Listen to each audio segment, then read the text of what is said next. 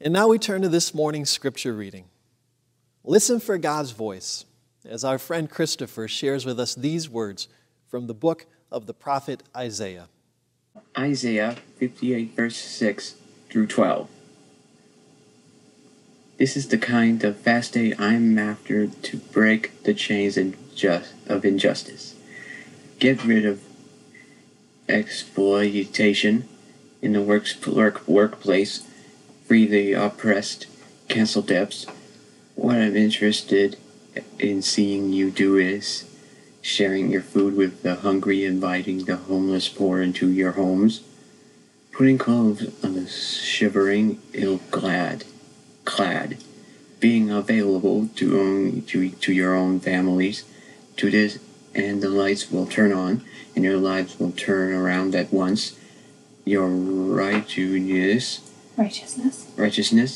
will pave your way.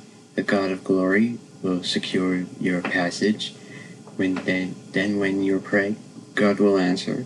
You'll call out for help, and I'll say, here I am.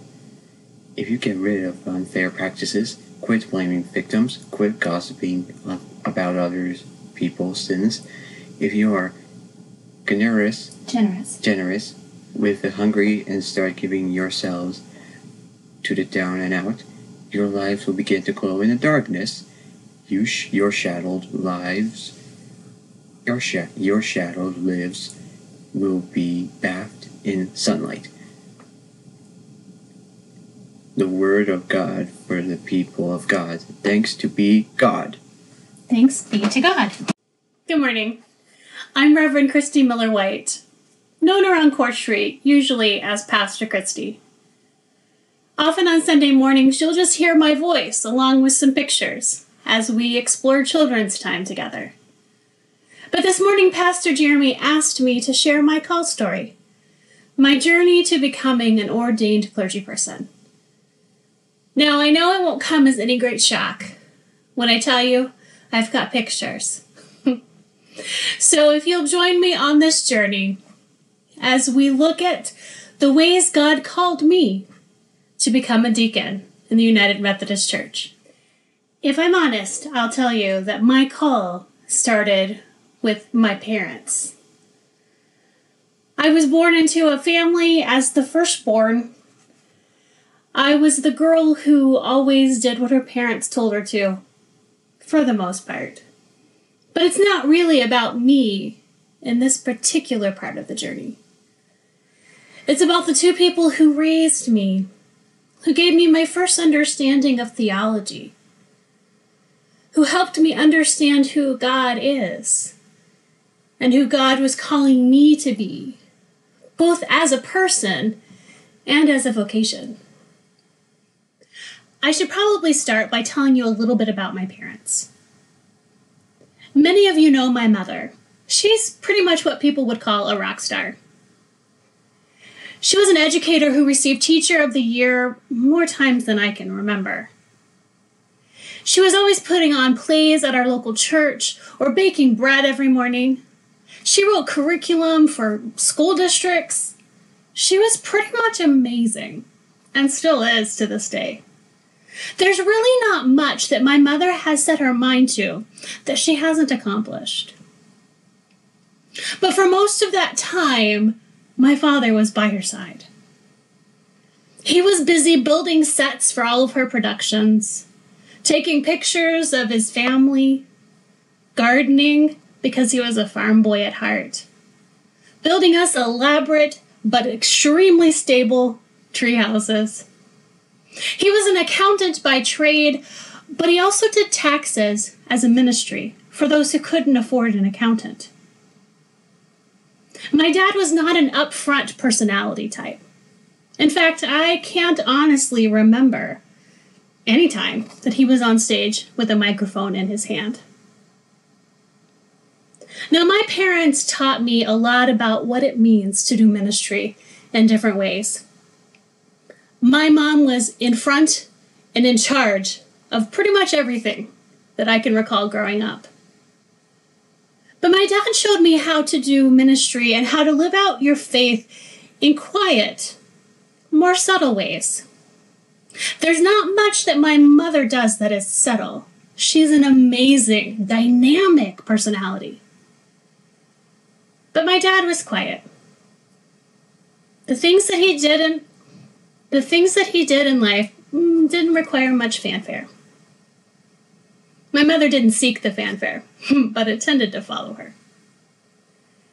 And I got to see these amazing people live out their faith and do ministry in very different ways. And that grounding, that foundation of learning who I am and who God calls me to be was such a blessing. Having faith formation strongly a part of our home very much was a building block and a catalyst for who I am today as an ordained minister. Let me share a story with you. A story that reminds me what faith in action looks like. A story that I didn't fully understand until I was an adult. It's a story about my dad. So I mentioned my dad was a quiet kind of personality, but he was also kind of a grumbly kind of personality. Now, as an adult, I understand that his grumbly anger persona was more a reflection on how he felt about himself than a reflection on how he felt about the people around him. But as a kid, we don't understand those things. Sometimes my dad was a little bit scary when he'd be grumbly and angry. So it was one day, one of those strange days in the life of a child, take your kid to work day. And my dad worked downtown. And we worked in a big, tall office building. And the parking was, about 4 or 5 blocks away from where he worked. So I remember it was the end of the day. I was tired, probably cranky, was ready to go home. And it was hot. I grew up in Oklahoma, and when I say it was hot, it was over 100 degrees. And we're walking downtown where it's just solid sidewalk. But the sun is blazing down on us. And we passed a man who was experiencing homelessness, and he didn't have much clothing on. And he was getting very, very sunburned. So my dad always stopped to talk to people, especially people that he thought would be overlooked. So we stopped, and we started to chat with the gentleman. And the more we talked, my dad would ask him some questions. And I could tell my dad was concerned. And I wasn't sure why. So he wound up the conversation, we waved goodbye, and then the next thing I knew, we popped into a McDonald's that was in one of those downtown buildings. Now, when I was growing up, we didn't just run out and get fast food all the time. That just wasn't the way it was done. So I got super excited when my dad decided to go to McDonald's with us. So we stopped in, and my dad let me get a hamburger or a Happy Meal, and he got an extra bag of food. Now, I'd seen my dad do this before, so I kind of guessed I knew what was happening. Sure enough, we went back to talk to our new friend. So another thing you need to understand about my dad was that he wore a shirt and a tie and pants every day I can remember. And so to see my dad start to loosen his tie and take it off while we're talking with this gentleman, it was quite alarming because I didn't have a clue what was going on. So the next thing I knew, my dad had removed his dress shirt in the middle of the downtown sidewalk and was handing it to the guy saying, "Hey, buddy, you look about my size. You're getting a lot of sun in those arms and shoulders. Why don't you throw this on to keep yourself from getting sunburned? And you have a blessed day." And we walked off. But I didn't really understand what compelled my dad to do that until I became an adult and started reflecting on that memory. I realized that in that moment, I saw what it means to be the hands and feet of Christ in action. I saw what it means to care for those who are in need. I saw what it means to show love. And this memory, this story that I tell of my dad, has become a story of love, of the quiet accountant who always stopped to talk to people he thought might be overlooked. So all of this, whether we are talking about a call story to ordination, or we're just talking about everyday life, have asked the question at one time or another, what am I supposed to do with my life? Well, our scripture prompted me to want to ask the question, what do you want me to do, God? What is it exactly you are calling us to do? As Christopher reminded us in our scripture reading this morning, in Isaiah, the prophet reminds the children of Israel exactly what God has called them to do. That we as children of God are called to break the patterns of injustice, to free the oppressed, to share our food, to house those who are experiencing homelessness, to clothe those who are cold, to stop blaming people who have been victimized and gossiping about others' shortcomings. And God even reminds us to care for our own families, to make sure we don't neglect the needs of those in our family, to care for the needs of others. You may be thinking, Pastor Christy, we get that. We understand this scripture. It's basically the ethos of how Court Street United Methodist Church does ministry. I know. That's why I love serving alongside you.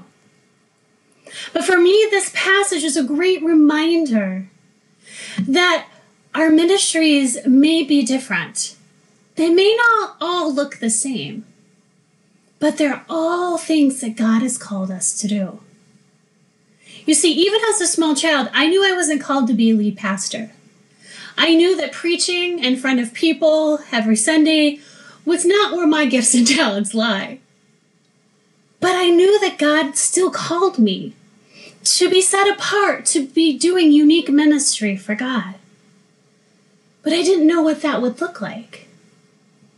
Many moons ago, I started my ministry in children's ministries. I found the sacred space of sitting on the carpet squares and reading Bible stories, and helping children ask I wonder questions to learn how faith can be applied to real life. I learned that that was a passion of mine, helping youth and children understand that they are deeply loved by God and that they can take the faith that they hear in church and at home and live it out in real and magnificent ways. But I didn't see that ordained ministry path in front of me until I stumbled into the United Methodist Church. And since 1996, the United Methodists have had a position that's clergy, that's ordained, that's called a deacon. And a deacon is called to different things, to unique things, but still things within the church. Most importantly, the role of the deacon is to bridge the church into the community and bring the needs of the community to the attention of the church. Our job is to equip and empower the church to do servant ministry in the community and in the lives around them. But it's also to get out into the community and discover where the real needs are, to listen to the people who are living amongst us, and to hear what needs to happen and what they need the church to do.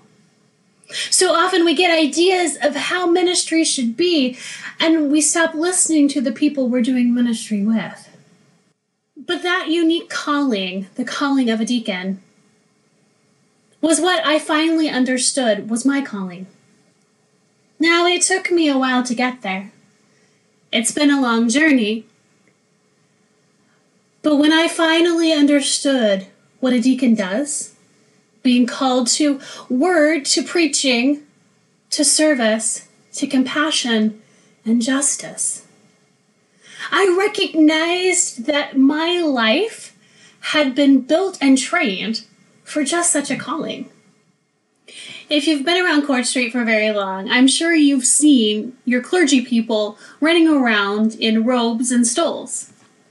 You may have noticed that the stole that I wear since ordination goes to the side and is not straight up and down like elder stoles.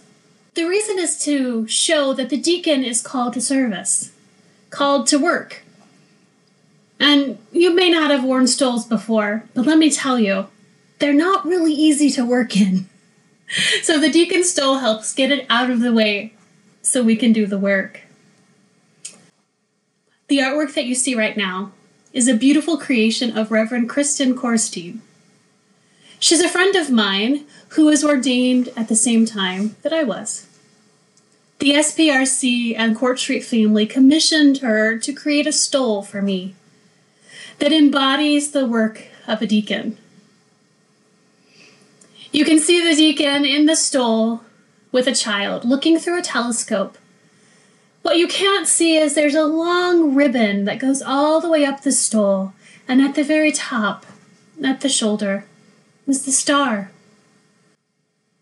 It symbolizes the star that we talk about in the Christmas story that hung over Bethlehem to announce the arrival of Christ.